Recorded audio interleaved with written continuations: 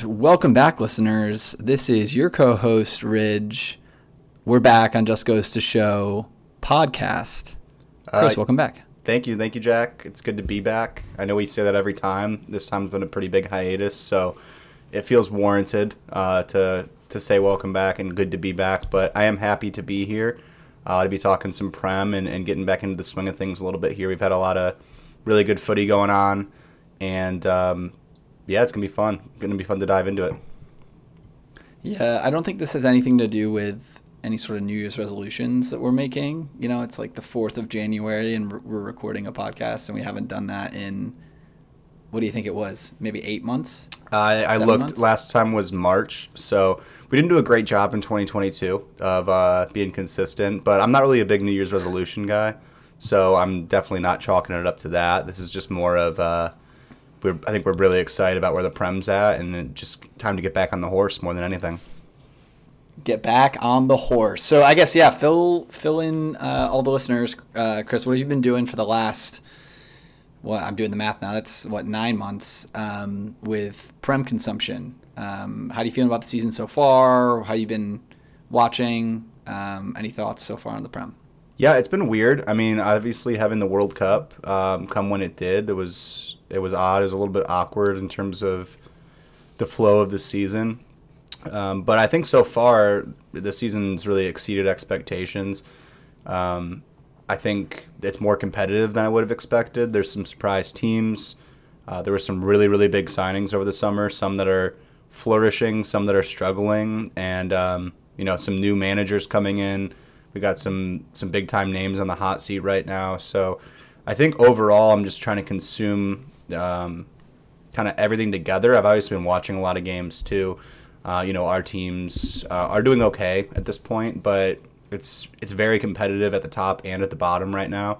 Probably more competitive than it ever has been since we've been recording. And so looking at it that way, it's been very exciting. And I think we're at about the halfway point of the season right now. So it's a really good time to kind of check in, evaluate where things stand, where we think they might be going over the next 4 months here, 4 or 5 months as the season wraps up. But a lot left to go. But I think this is a really good point to take a step back and kind of look at where things have gone so far this season. And I don't know. I mean, from my perspective, it's been very, very entertaining. I hate fantasy Premier League at this point because the results aren't going my way. I've completely stopped gambling on the Premier League over the past month or so because those results really weren't going my way. But outside of that, it's been great just being an observer. Got it. So yeah, your observation content, so just watching, kind of keeping track of the league, has been exceeding your expectations, competing in different ways around the league. So fantasy, bet, gambling, etc., haven't been as fruitful, it sounds like. Yeah, but you live and you learn. Maybe I just don't need to make all the predictions. And the Prem is unpredictable. It really is. When it comes to gambling especially, it's so hard. Any team can beat any other team. And you just don't know which team is going to show up on that given day. Like example recently, but we just watched Villa get a huge win against Spurs over the weekend, and then everyone's calling for Conte's head, talking about how bad Spurs is, and they beat Palace 4-0 today. So, you never really know what team's going to show up, which makes it so hard to to put money on it and expect a good return. But it does make it fun to do that as well. What are your thoughts so far, or do you have anything to add? Yeah, I think I agree. I think the season so far has been tremendous. I think it's been really, obviously, the main story kind of coming out of the Premier League in the first half up until Christmas. It's obviously not a technical halfway point, but we'll call it that with the World Cup. And I think the main story when it comes to the Premier League and zooming back in is obviously Arsenal, right? And how excellent they've been under Mikel Arteta for the first half of the season. And I think officially they just became the betting favorites to go on and win the league, given the point gap right now at the top of the table. Everyone's kind of just kept saying Chelsea or City with Pep. They'll figure it out. And City kind of have casually been dropping points, especially at home, which has been a little bit strange. I think Arsenal, an unexpected and very heavy title contender at this point in the season, is a major storyline.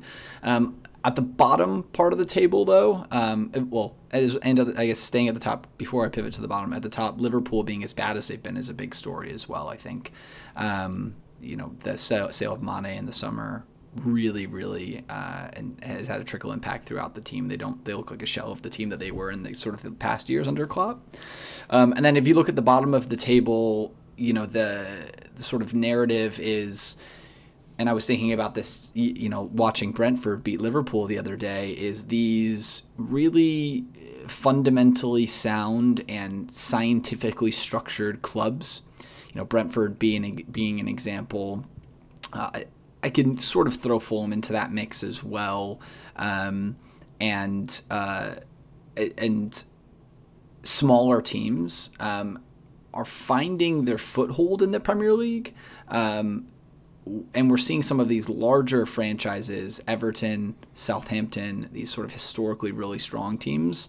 I think they've gotten a little complacent at the top with the amount of money the Premier League's bringing in, and you're starting to see those teams really get caught up. And I think we'll continue to see that over the next few years. Some of these, historically larger teams, unless they make kind of radical infrastructural changes. And so I think at the bottom of the table, you're seeing very competitive football. You're seeing a lot of big names at the bottom of the table. Wolves, Southampton, Everton, right? Fulham's in the top West half. Ham. Brentford's in the top half. West Ham down there as well. Another one. Thank you.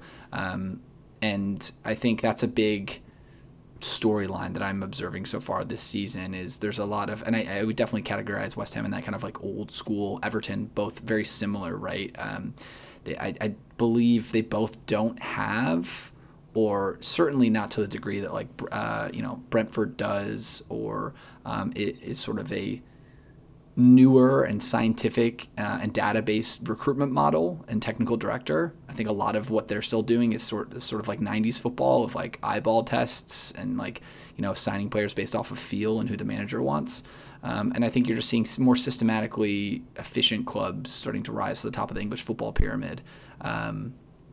And so that, I think, has been at the storyline at the bottom half of the Premier League, which I'm very interested in. Yeah, I think that makes sense. I mean, before we play all of our cards, we'll dig deeper into some of those teams and where they're at. But it definitely feels like a transitional period in a way for the Premier League, where some of these smaller clubs or newly promoted clubs are having a lot of momentum. But it's not just momentum. It looks like they might have some stability as well. Brentford's a really good example where they can kind of find a footing in the league more long term.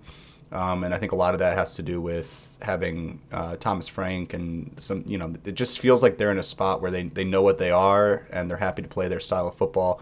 And there are some other teams where, yeah, you're right. It's still, we're going to splash on this name and hope it fits into what we want to do after the fact. And it doesn't always work out that way. But I think we should talk about Arsenal and dig in deeper, because I agree they have been the biggest story probably so far this season, if not one of two or three. And I have to admit, I've been a Arteta doubter on this pod for the last few years. I've got to eat my hat now, but they've been great. And I'm curious what you think might be the difference this year as opposed to last year. I mean, you remember coming on the stretch last year, it looked like a lot of momentum as well then, and they lost 2 of their last 3. Fell out of the top 4. Spurs passed them, which makes it even hurt more than it would have if you're an Arsenal supporter. And I don't know if the fact that they're not in the Champions League might be a little bit of a benefit for them right now, being in the Premier League. But what do you think? What do you point to, I guess, is the difference now as to where they were the last year or two under Arteta? I think I think there's 2 differences. I think the business they did in the summer, with Edu at the helm, signing players that Arteta has a relationship with, and Zinchenko and Gabriel Jesus were really wise moves. High-performing players kind of on the fringe at Manchester City. I think that was really good business for them. And then I think, Saliba coming back into the team from loan and then going to the World Cup as a French center back, like he's been fantastic at the heart of that defense, and it looks like he's going to be the Arsenal center back and future captain potentially for the next 10 years, right? So I think those are sort of the core signings, you're also seeing sort of the development with time of Martinelli, Odegaard, Saka. That's a very young attacking core, which is very, very well documented, right? That was sort of the theme of last season. Then they sprinkled on some players that Arteta's familiar with, and I think Saliba, the addition of Saliba, was sort of that's sort of the lowest risk, highest return, right? That they had out of all of those, because they still spent a good amount of money to go sign Jesus and Zinchenko. So I think there's a squad additions that they made was really smart. I think the second thing that's really taken them to the next level is honestly, I think Arteta and Pep are really, really similar, right? I just think they are. Like Pep, when he first came to England, it took him, a few seasons. They would drop points occasionally, and it really took them a few seasons to become this fine-tuned, humming machine that they looked like for the past probably 4 seasons.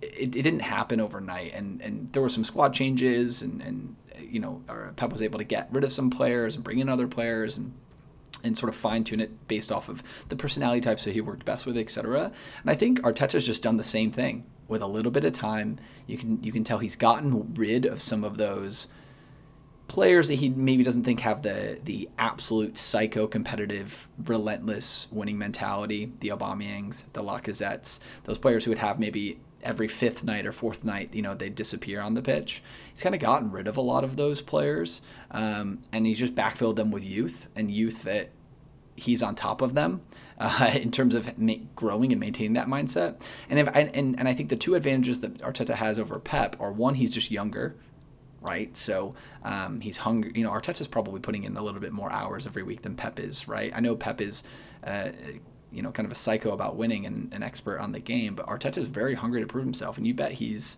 working extra hours every single day, knowing what he's got in front of him this season. So I think, one, he's younger, and I think that helps. He's got a little bit more fuel to burn. And then 2, I think that he played in the Premier League, unlike Pep. And so I think there's maybe a slight bit of relatability that he has with these players. Like I think about Zinchenko and Jesus. As Arteta's kind of demanding all of these things, he can then kind of fall back on, I've played Arsenal away, or I've played, he managed Arsenal, but I played Manchester City at home, or, he's kind of done all these big matchups. He's played Manchester United, all these things as a player. Whereas Pep doesn't have necessarily that playing experience in the Prem. So, yeah, I think this to kind of condense all that. I think the squad addition, the business that they've done, the squad additions have been brilliant, and then I think too, Arteta's journey being very similar to Pep's is finally kind of taken shape, and it just needed time to do that. Yeah, I pretty much agree with everything you said there. I think the additions I think have been good, but we've seen that even without Jesus, they're still pretty effective. I think Nketiah is definitely a step down there, but they don't necessarily need Jesus in that lineup to get results. Obviously it's one of the youngest squads in the league, and so having these guys with a little bit more experience under their belt, they've played together a little bit more now. That's going to help. But Arteta just gets the most out of these players more than probably any other manager, I think, at this point. Where you look at an Odegaard who comes in, a pretty high-profile young player. I would assume he's the youngest captain in the Premier League right now. He's been absolutely fantastic this season, very consistent, a lot of attacking returns, like really a stalwart for that team. And you look at guys like Saka and Martinelli, who are both young, who are probably, at this point, the best winger duo in the league, which is kind of crazy to say. I wouldn't have said that a year ago. That would have been a wild statement, but they probably are. And I think Arsenal have a little bit of depth, but relative to Manchester City, United, Chelsea, their squad is probably a little bit thinner, and I think that's benefited them because they haven't really come across a lot of injuries so far this season. So they've kept the same 11 for a lot of this season, and I think that builds a lot of confidence for someone who like Saka, who's really young, to know that he's going to be keeping his place in this team regardless of what happens in the pitch that day. Same with Martinelli; they've earned it, right? Mm-hmm. So it's not like it's not like they're just handed it. They've proven that, but I think that they know that they're going to be in that squad. I think it gives them a lot of confidence to play a little bit more freely. And those three, I mean, Odegaard, Saka, Martinelli, that's just dangerous. And then you look at a guy like Granit Xhaka, who's having a bit of a resurgence, who everyone had written off completely, had all these disciplinary issues. He's still got a little bit of that fire in him that makes you nervous every now and then, but he's been really, really good for them as well. And then he's just been adaptable too. You get Saliba back. You have him and Gabriel and Ben White, who was a really expensive signing last year. They're playing it right back, and it's working out fine for them. So I think he's done a really good job with man management and just getting the most out of the players that he has. And I don't think any of them necessarily feel threatened.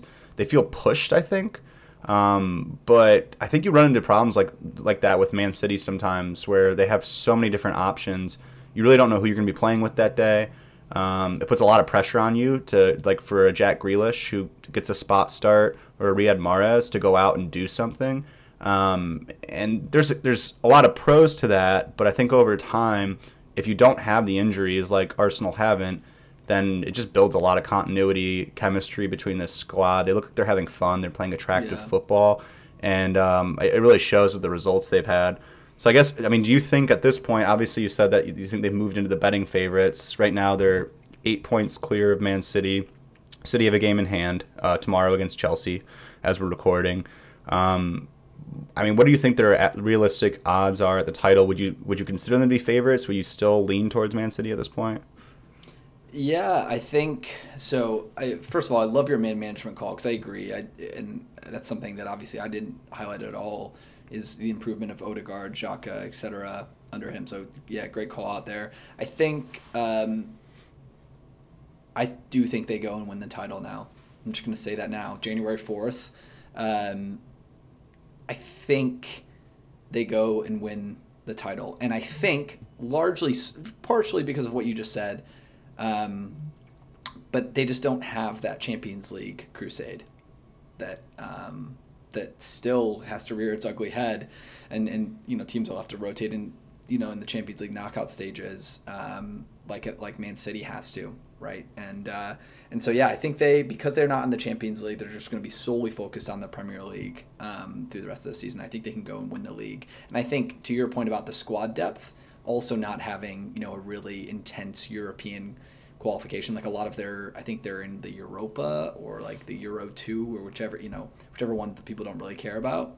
And if you look at their lineup, they're rolling like that Marquinhos winger out, and they're giving a lot of their Reece Nelson starting, and so they're not really too concerned about that level of European competition that they have, and I think that's benefited them as well. To your point about squad rotation and building continuity. So I think they can go on and win. Yeah, I mean, I think it's good. You're right. I think it's their sole focus at this point, where Man City, I would probably put it about 50-50 right now between those two, even with Arsenal's edge. I think I'd probably, if I was... Gun to your head. Yeah, gun to your head. Gun to my head, I think I'd still go with Man City. They just have the track record. And like I said, the one thing with Arsenal right now is I do feel like you get 2 injuries maybe in that starting 11, and things change pretty quickly. I hope that's not the case. They're very fun to watch. I'm kind of pulling from them at this point. I'd like to see some new blood at the top. I definitely, I'd rather see them win it than in City win again at this point. But gun to my head, I'd probably lean City. But if City lose tomorrow against Chelsea, who have been struggling, Arsenal are in a great spot. Arsenal has a really, really important run of fixtures coming up. That's going to be very telling. So if you look at their schedule, they just played Newcastle, got a point. It was kind of ugly. Their next match, Spurs away, then United at home, and then 5 matches from now, they play Man City. So I think over the next month, we're really going to get a good idea of where things stand. And if they get 3 wins, you come away with like 10 points from those 5 matches, it'd be really hard to say that they're not clear favorites at that point. But I think it'll be really telling. Kind of moving on a little bit and talking about Newcastle, I think they've probably been the other biggest story in terms of teams that have impressed. Eddie Howe's done an unbelievable job. They've lost 1 of 18 matches, which is just mind-blowing. Conceded the least amount of goals in the Premier League. Where do you think things stand there? Is that sustainable? Are they a top 4 threat? Or I don't think it's fair to say that they're going to push or challenge for a title, but top 4 seems like that should be the goal now at this point with where they're at in the season. Yeah, I think they will. I think they'll finish in 4th, actually. And I think that this Eddie Howe side is. I don't know if they have enough goals in them long term to win. Like a lot of games very comfortably, but I do think defensively, I think putting balls into the box against the aerial trio that is Dan Byrne, Fabian Schär, and whether it be Jamal Lascelles or Sven Botman, that's a really strong core defense. And then in possession, obviously they shift into that three at the back, and Trippier bombs up the right wing. And Trippier's having a really impressive season. So I think they'll probably finish fourth. And it's interesting just because they're doing it in sort of a different way that Eddie Howe's team at Bournemouth was known for, right? Of Ryan Fraser, Callum Wilson really attacking football. They're definitely scoring a good amount of goals. It's not like they're not scoring, but they've been a really solid defense. And I think having Nick Pope, you're seeing Nick Pope on a good team, as opposed to where he's been for the last few seasons at Burnley, and you're really seeing how world class he is. I think even if that defense gets broken down, like he is. He's got to be like a top 3 keeper in England. I was just going to say, I think there's an argument to be made that he's the best in the Premier League right now. It's probably him, Ederson, Allison maybe, but he's definitely up there. I think the biggest thing with Newcastle to really show how strong this team has been is against the big 6 clubs, right? They've won 3, drawn 2. Their only loss was Liverpool, 2-1. So they've already played all 6 of those teams, and they've come away with 11 points from those 6 matches. So they're proving against the big clubs too. Their draw against Arsenal the other day was very gritty. Arsenal came out the gates flying, and Newcastle got the game under control. And I think a 0-0 draw they were probably really happy with that result there. So I do think it's sustainable. It's going to be really interesting to see what happens with them in the summer or even in January here. I don't think they necessarily need a ton of investment this month, but you'd have to imagine that they're going to back Eddie Howe with their new money that came in. So it'd be interesting to see if they bring in anybody that's going to really make an impact. And the other thing that's kind of crazy is probably their biggest signing over the summer, Alexander Isak. He's been hurt for months. So Callum Wilson's been doing a lot of the groundwork and the legwork. And Almiron really has been such a prolific goal scorer for them that kind of came out of nowhere this season. They've had really good signings at Eddie Howe. Trippier, Bruno Gomes, like these guys are playing at a very, very high level, and it does feel like they can keep it going. I think top 4 is a good goal. I think it's realistic. I'm not ready to pencil them in yet, but they definitely seem up to the task. So I would say that at this point, Eddie Howe is probably manager of the season in my eyes. Yeah. I've always rated him, but I'm really, really impressed with what he's done as quickly as he's done it, because this time last year, Newcastle were bottom of the table probably, if not in the bottom 3 definitely. I think they won like one of their first 18 games last year, so it's completely flipped only a year later. And they've definitely brought in players, but it's not like they've revamped this entire squad. He's really done a good job of using what they had already too and getting the most out of it. So those are 2 highlights at this point. It'll be interesting to see if they can sustain it for an entire season, but they're both looking like they can right now. Who else has impressed you so far as teams, players, anything at this point in the season? Yeah, I think honorable mention for Fulham. They're chilling in 7th right now, just playing really good football. Mitrovic has been a really good goal scorer for them, and I think Tim Ream's been really classy at center back. Bernd Leno's having a little renaissance there, so credit. They've got a funny like shoestrings like Williams on that team. Dan James is running around. Andreas Pereira has been interesting players. Incredible. Great signing, yeah. But it seems to work for him. So they're in 7th. Brighton got off to a really good start, but and now that De Zerbi has had a little bit of time, they could chill top half, and Brentford have been top half as well. So Brighton and Brentford sort of in that mold that I was talking about earlier of really kind of technically sound football clubs, both in the top half of the table. And I also think Erik ten Hag deserves a lot of credit. He hasn't had a ton of time at this United team, and he's got them in 4th. And I do think that's the difference. Newcastle's drawn 8 games this season. They've won 9, drawn 8, lost 1. So they're difficult to beat, but they're drawing a lot of games. And I do think that's the difference. I actually think United will end up finishing 3rd, Arsenal 1st, City 2nd, United 3rd. And I think if Ten Hag finishes third in his first season, he'll earn a lot of plaudits. And I've been really impressed with his work. I sent you that message the other day about, he navigated the Ronaldo scandal really well, scandal interview, whatever you want to call it. Got rid of him. He's brought in some talent. That has really worked. Players that he knew formerly, Lisandro Martinez, Antony. They've jumped into and not even needed to be like in the bright lights and kind of in the center stage, but they've just been really good squad additions for that team. Yeah, so, that's where I'd push back a little bit. I do think Ten Hag's been really, really good so far. I don't really have a lot of criticism for him. I think Casemiro has definitely been their most important signing, but you look at Antony, you look at Lisandro Martinez, a lot of money for guys that I just haven't totally seen it from. Antony specifically, I'm not sure how many different things he can do on the pitch watching him. Like, he's obviously got a lot of talent. He's young. They spent a ton of money on him. And I feel like I watch their games and I just see the same thing out of him. They play it down the wing. He can't use his right foot at all. He might as well not have it. So he just cuts everything back inside. It's like clockwork. He's going to keep doing that. And I mean, like, he gets a lot of shit for the spinning ruse and all that kind of crap he does, which is really like a little bit showboaty and probably not that effective. But it's not even that. I just like haven't really seen it from him yet.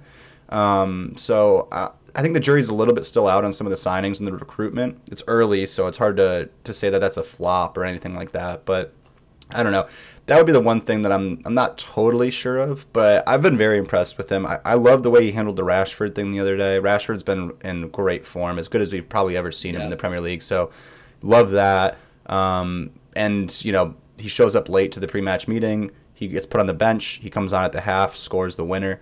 So I love the way he handled that. His comments afterwards I was really impressed with. I think he handled the Ronaldo thing well. He seems like an adult, which was what they needed. He's a disciplinarian in a way, but he's just more of a figurehead that I think is up to the task for that big of a club. He doesn't really seem that intimidated, and you don't like see the pressure getting to him. He's going to do it his way, and I think he's probably gotten a little bit of backing saying, hey, we're going to give you time. We want to make this work, and it shows a little bit where he's really... I think he's kind of blocking out a lot of the outside noise, which is really hard at a club that big. So I've definitely been impressed with him. I think agreed on the signings, not saying they're world beaters. I do think there is a parallel universe where United, with all these sales rumors, they're actively looking to sell the club. The rumors about Liverpool actively looking to sell the club, given the current inflated and all the money some of these clubs are going for, right? Like, with Newcastle being bought by, the Saudi Foreign Investment Fund last year. But, like, there's a parallel universe where Manchester United, the Glazers want to make a sale. They don't want to make a bunch of manager changes or, pump a bunch of cash into the team. I know some of those signings were expensive signings, Martinez, Antony, but there's a parallel universe where they kind of have a manager like, hey, we want to hold on to someone for a while, not make a bunch of changes. And it goes poorly, right? And they're not top four like the Inter. So I think it's gone about as well as it could go, given sort of what's going on in the background behind Ten Hag. Agreed. I'm very impressed with him. I didn't want to make it too big of a knock. I just think that there's a couple of things that I'm not totally sold on, but I see all the positives and the promise. I think there's a lot to be excited about with him if you're a United supporter. One more positive that I wanted, or I guess kind of surprised, not super surprising, but just a huge highlight so far that I wanted to touch on before we get into some of the negatives and the disappointments is just Haaland. Obviously, it's hard not to talk about him. The buzz around him has cooled a little bit just because I think more than anything, it's just expected that he's going to keep scoring now. We've seen it from him, and so it's only been 16 matches for City this season. We've almost gotten used to it. But if you would have told me that Man City's 16 matches played, they have Erling Haaland with 21 goals, and they're 8 points behind Arsenal, I would have said that that's crazy. So it's interesting with where they're at. I mean, he's probably going to set the single-season goal record, assuming he keeps even close to the pace he's on right now. But it hasn't totally translated into results in the pitch for City. They've been good, but they haven't been as good or as dominant as they had been in years past. So what are your thoughts overall on that? Yeah, I don't know. I think sorry, Chris, you cut out a little bit. Can you Can Just you repeat that last part? yeah, just overall. I mean, what are your thoughts on I guess Holland in general, but also Yeah. my biggest thing is just I would have thought if you would have told me the numbers that he's putting up right now. I would have expected City to be, clear at the top of the table, and they just haven't done that yet. So, how do you think that factors in, or where do you see it going? I think, that's what I thought you said. I think Holland came out of the gates roaring. No one really knew what to expect. And I think what took everyone by surprise a little bit is how direct the Manchester City team was in playing balls in behind to Holland, which they haven't really done, right, with the false nines and whoever's been playing up top in years past, right? And so they were able to do that right out of the gate, instantly score buckets more goals and quicker goals because they were able to be more direct and kind of put the ball in through to him. I think he's gonna score a lot this season. I think he'll probably finish. I think he'll finish between 35 and 40 goals. I think though his goal tally has slowed down in recent weeks because I think a lot of these teams know that as soon as they've watched the film now of the first sort of 10 to 15 games the City have played, and they know that when De Bruyne or when anyone picks up the ball in midfield, instead of quickly playing the ball to the side or playing the ball to an attacking wing position, they're looking straight through on goal and how can we put in Holland behind. And so center backs are a little bit more wary of that. Does that mean they're going to be able to stop him every time? No, Holland's a freak. But I do think his goal tally will be really strong. But it'll be interesting because I think he'll score 35 to 40 goals and City won't win the league is I think how it's going to pan out. And that's going to sort of create a whole crazy discussion over how necessary or / not necessary that is. It's interesting. I think obviously you can't argue anything other than he's been a great signing, and it seems like he's gonna have a really great long career for them if he stays there. So if you're a City fan, there's no negatives really around Erling Haaland. It's just a little bit surprising that they've gotten the goal production out of him they have, and they're second on the table. I think part of that is Arsenal have just exceeded expectations, but so kind of transitioning into some of the disappointments, I think it's a natural time to talk about the other big striker signing over the summer, who not really fair to him, but he's always going to be a little bit compared to Haaland just because of the nature of the club he's at and the timing. But Darwin Nunez, who came in for a huge fee for Liverpool, you mentioned earlier that they parted ways with Sadio Mane, who was such a key player for them for the past 4 or 5 years during this really great run they've had. And I don't know. I think it's a little bit early to say that he's a flop as well or a bust because he hasn't even had half of a season yet. But it's concerning, right? And I think part of it is that Liverpool just aren't as good as they have been the last couple of years. It's an aging squad, but you've seen week after week, you've seen him miss big chances. He's getting set up for a lot of what you think were goals. You put Erling Haaland in the same position as him. I think he's probably got the same amount of goals as he does at City, right? I think he would fit in that system really well. And it just hasn't been there yet. And so do you think it's too early to sound the alarm on that? Do you think he's got the quality it takes to be the guy, I guess, at a club as big as Liverpool and help them push on for titles? Or where do you stand with him right now? Yeah, I think Darwin will be fine. I was listening the other day to someone talk about how Darwin is sort of taking to the league similarly as Luis Suarez did, right? And I don't think there's sort of like this eternal curse over Darwin where he's always going to have high XG and not be able to score at the rate that he needs to score, right? Or not convert them. I think, of course, there are some players that on average throughout their career tend to convert a little bit lower, but he's shockingly below his XG numbers, right? That I think it's a bit of an anomaly. And it's the same thing happened with Luis Suarez, right? Like he was creating a lot of chances, couldn't finish, had really high XG numbers when he first came to the league. And he improved and, settled in and he's still not speaking. Darwin still can't really speak English out there, right? I'm not saying that's going to have a huge impact on his goal tally, but just little things that are going to help him feel more comfortable and confident, I think, around goal. So I think he can be that guy for sure. It's early. He's just so rapid. He's so rapid. He's so fast, and he is very similar physically to Haaland, a little bit shorter and a little bit quicker. And so I think he'll be fine, but Liverpool are seeing that this is sort of the downside of them playing the Mane, Salah, Firmino over and over and over again for the last 4 seasons. They're sort of seeing the downside of that of what they did now is because they weren't really able to actively embed any world-class youth or talent into that front three, and they're sort of suffering from that as opposed to, I think, Darwin's downfall, Darwin's inefficiency this season. I think that makes sense. I will say that I think when they get Luis Diaz back, that will help. He's been very good when he's been healthy. He's had an extended time in the sidelines now. He's not that close to coming back from what I hear, but that was a big loss for them because he was kind of the obvious replacement for Mane and then Diogo Jota. So like 2 of their best attackers that you would think would be very much in the mix each week have been hurt. And both those guys have been performing pretty well. My only thing, I have a really hard time not thinking about this. I got the idea in my head like a week ago watching Darwin, and they're not similar players at all. But I'm almost, if things continue like this for, let's say, another 10 matches where we just keep talking about Darwin, he's always in good positions. He's got all the athleticism and the physicality to play in the Premier League, I think. It's like Timo Werner a little bit, where I'm watching Timo Werner with Chelsea. I think they probably came in for a similar fee, around like 70 million. And there was all this expectation, and it was like a highlight reel of just misses for Timo Werner every week. And after a certain amount of time, when you're at a club that big, it just has to affect your confidence.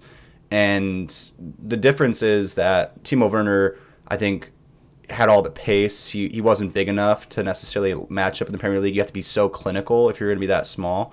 And not really small, but just, he's not a big, strong player like a Darwin or a Haaland is. But after some time at a club like that, there's just so much attention on you. You had such a big fee. And if you're like the laughing stock of Twitter or social media after all these matches and the club's underperforming, it has to get to your psyche a little bit. And so I'm a little bit concerned. It seems like he needs to push on a little bit sooner here over the next 10 matches or so, really prove himself, to just get his own confidence going and try to block out some of that, because he has been all over social media every match. And you have to expect he's seeing some of that. It'd be hard not to let some of that get to you. For sure. You got to be resilient. But I do think that, like, the narrative for who's a good, who's an effective striker, a good striker, and who's not, it changes so fast in this league, right? Like, you score a brace, and everyone's like, oh yeah, I guess they can do it, right? Like, Christian Benteke was an incredibly prolific goal scorer for Aston Villa. Went to Liverpool, was not that. The back half of his career was not that, at Crystal Palace. And that's the same player. Alexander Mitrovic came up with Fulham.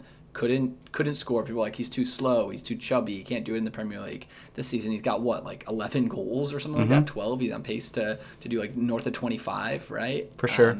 And these are the same players. So I mean, heck, I think it's a scary thought when Darwin figures it out, but I just think it'll happen. I think there's too much. You see the potential statistical evidence. Yeah, there's too much statistical evidence to think that the goals won't come with time. So one really interesting talking point this season has been Graham Potter, with the start that Brighton got off to, going to Chelsea.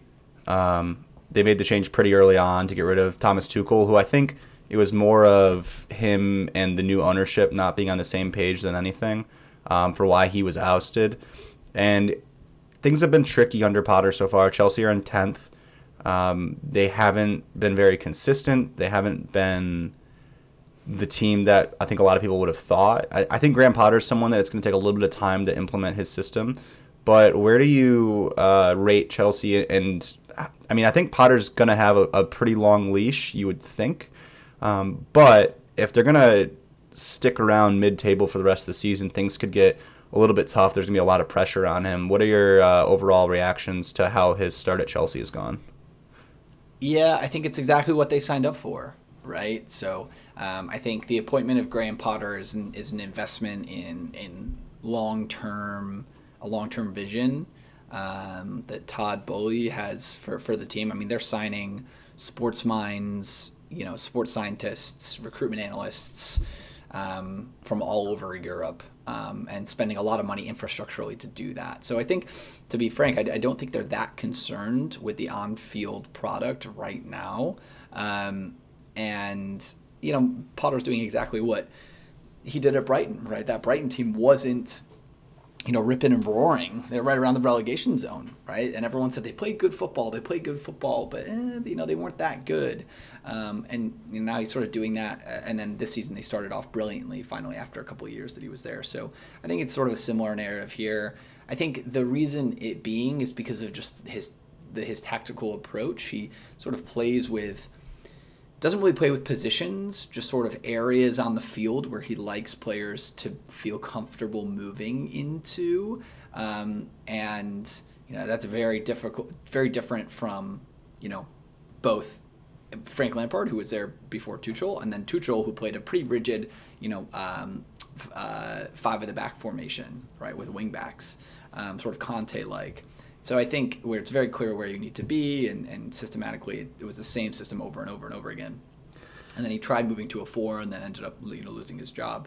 So I think with Potter, he needs to coach his players for this sort of free-flowing positional game, which is sort of what Brighton used to play, right? You kind of saw those forwards at Brighton. Like you would see Solly March, Trossard, Lallana, Welbeck. You'd see them in all different attacking positions all over, right?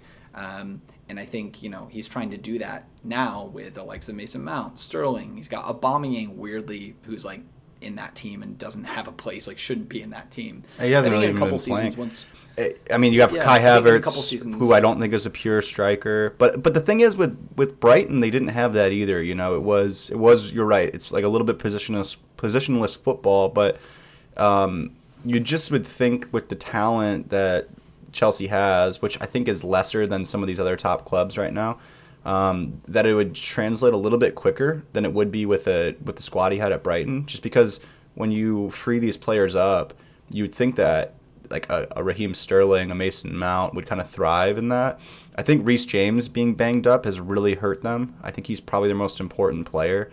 And with Brighton at when Potter was at Brighton, with the fullbacks they had, that was really, or wing backs more so, a very important position for them. You'd see Leandro Trossard dropping back as a left wing back and scoring goals and being one of the best attackers. I think it will happen for them. I think he's a really smart manager. But I'm just curious to see where they invest going forward. They have a bit of an aging squad. There's a lot of guys that are probably going to be on their way out of there. They're still starting Thiago Silva, who's been good, but they're still starting him. He's like 38. They were playing Cesar Azpilicueta now that Reece James is hurt. Aubameyang is washed at this point. And you got guys like Conte who can't stay healthy, Jorginho, Kovacic in the midfield who are all past their prime. So I think they need to inject a lot of youth into that squad.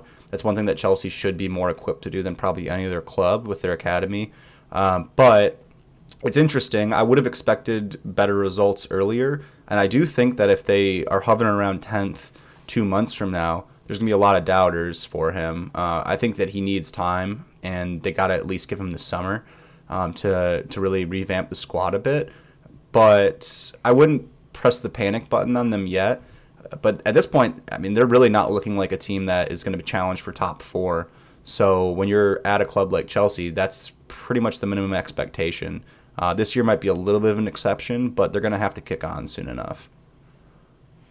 Yeah, I agree. I think, of course it's Chelsea, right? So their fans are going to want to win in the short term. And you get a new owner in, they're going to be antsy for results to an extent, right? They got a vision. They want to build this club, but you just bought Chelsea. You didn't buy them to finish 10th, right? It's an American owner. They're going to be extremely competitive, and they're going to want to be imposing their will as early as possible. So I think you have a little bit of antsiness with the new owner as well, where it's like, hey, we'll spend, but we got to start seeing results on the pitch because I'm investing this. I want things to go. Like, it's hard to be patient when you get a new toy like that. If you're like a rich guy like that, right? You want to start being competitive as soon as possible. Yeah, which again, I just think, I don't know. It's very interesting to see. I think it's going to be super interesting to see what they do in the next few years just as a club, it's just they're taking a slightly different approach, right? Like the United owners are on the way out. Arsenal have this kind of operating at not quite the budget levels that a City is or Liverpool is. I think and if they want to go with this approach of kind of like, this economic approach that like a Brighton or a Brentford do, which is sort of the vibe I get from Bowley's appointments and sort of the infrastructure that they're building out. They want to have like a very data-driven and recruitment method. It's very interesting to watch teams try and do that at the top of the game. Yeah. Right? Because it's sort of easy when you're a Brighton or a Brentford to sort of like buy Kairu Matoma if you're Brighton for £2 million and now he's valued at like 25 or 30, right? It's easy to get in low when you're kind of a mid off the radar. You're a mid to lower half of the table fodder, right? Because you have enough money where you can throw $2 million at a player. That's not enough where like you're worried about it. And if it has great payouts, awesome, right? Yeah. But if you're a Chelsea, you don't want to go and spend $2 million on the Matomas because you don't want to. You want to buy players at a really high level when they're coming into the club already. Yep. Right. And so those players aren't going to be priced at £2 million in the market. And so then you see kind of the opposite end of the market, which I think like, Chelsea gets stuck into, Liverpool gets stuck into, United gets stuck into, City gets stuck into, where like Darwin Nunez costs you £70 million, right? Because he's that same player. He's young. He's got high potential, high ceiling. But then when you're a Liverpool and you're going after that player, he's coming in at a higher level, therefore worth more, and they know that you're Liverpool, so therefore he's also worth more. And so it'll be interesting to see how they operate, like how a team at the top end of the table needing to bring in talent that is good straight away kind of creates that economic approach. You can't really buy players for like 50 to 70 and then sell them for 90 to 150 because there's just not a market above you, right? Yep. You're at the top of the pyramid. Yeah, So, and I think the last thing I'll say on Chelsea that is going to be fascinating to watch is it's just such a change of pace from where they've been at under Abramovich as the owner, where we're talking about how we think Potter will have time. We think they want him as like a long-term figure there, and that's just never been the case for any Chelsea manager. Under Abramovich, it was always a 1 to 2 year fix and then a falling out and then a new high-profile guy comes in and it's a year or two and then another new high. You know what I mean? I think they tried maybe with Lampard for a minute to say, hey, this guy could be here long-term, and that didn't work. So it's just such a 180 from where they've been at that, I mean, as a Chelsea supporter, you'd probably have to like that change. So hopefully they'll, as like a fandom, give him a little bit more patience too. But I guess last thing I kind of wanted to get into was just, you mentioned it a little bit at the top, but where we're at with the bottom of the table and some of these teams that are going to be fighting to stay up. And it's very interesting because I think when we were talking early on this season, you looked at Fulham, Forest, and Bournemouth. I would have thought, two of those teams are probably going down. Bournemouth, I didn't really give much hope for. Forest, they bought everybody they could find. And neither of them are safe by any means. But right now you look at the bottom three, it's Southampton, Wolves, Everton, and then West Ham sitting just outside there on goal differential.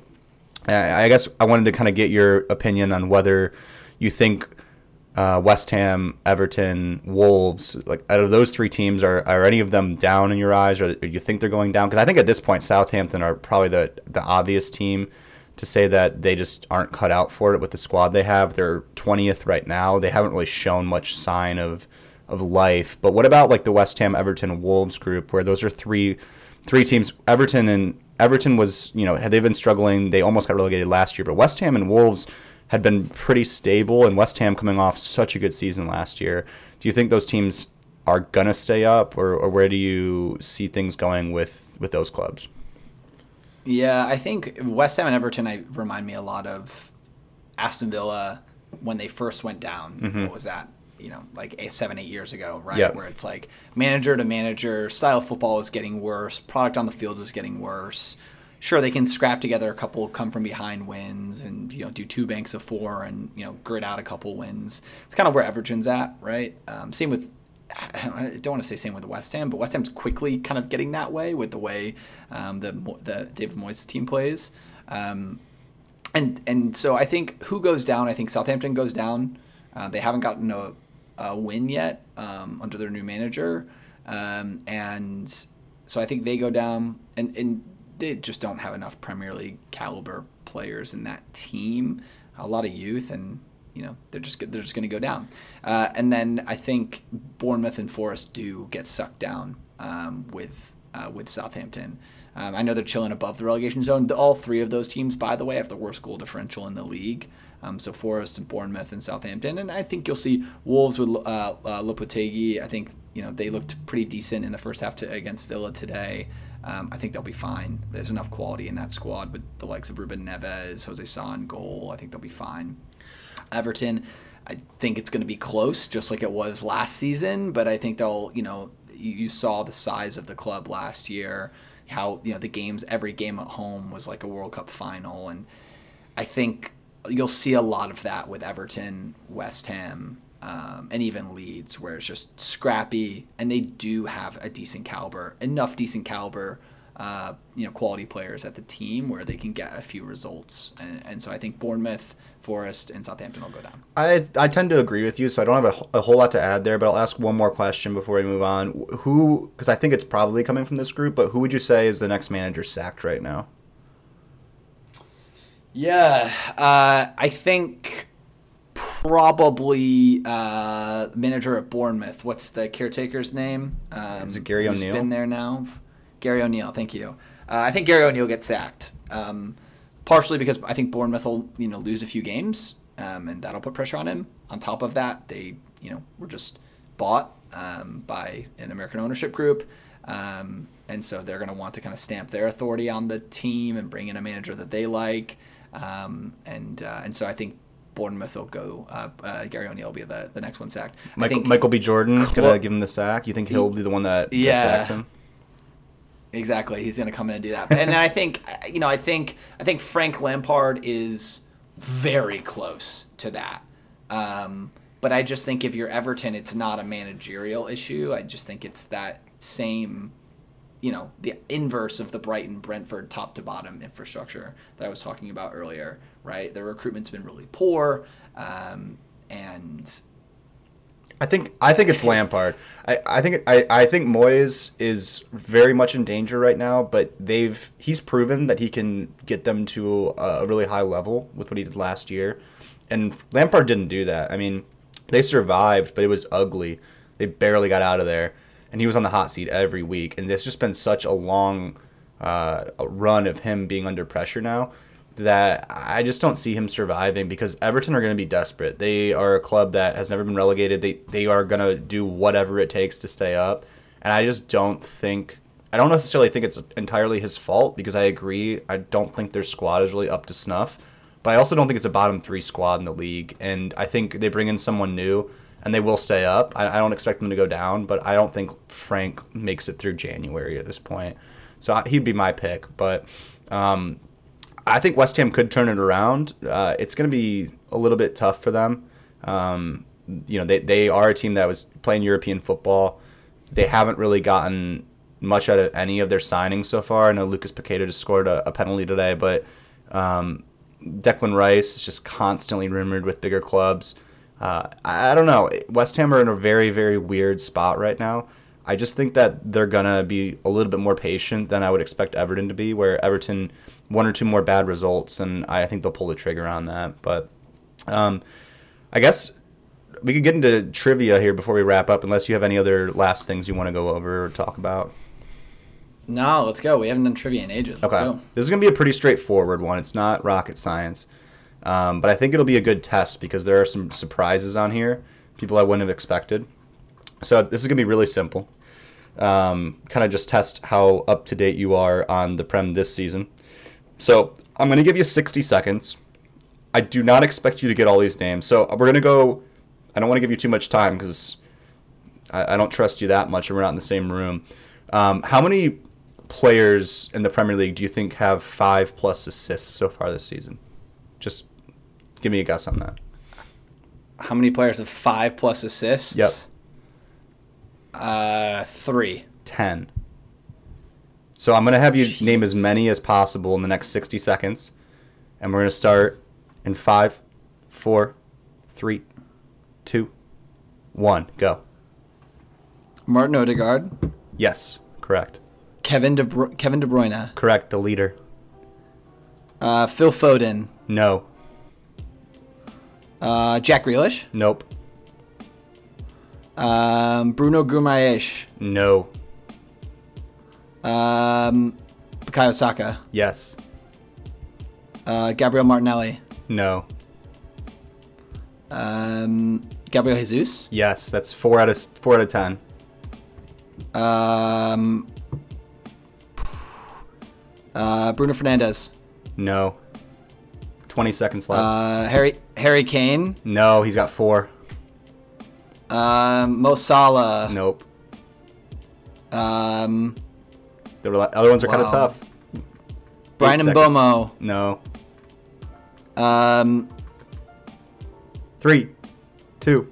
No, One. hold on. Oof. All right, time's up. You got 4. If you want to give another guess or two, that's fine. But you got 4. Yeah, that's poor, mate.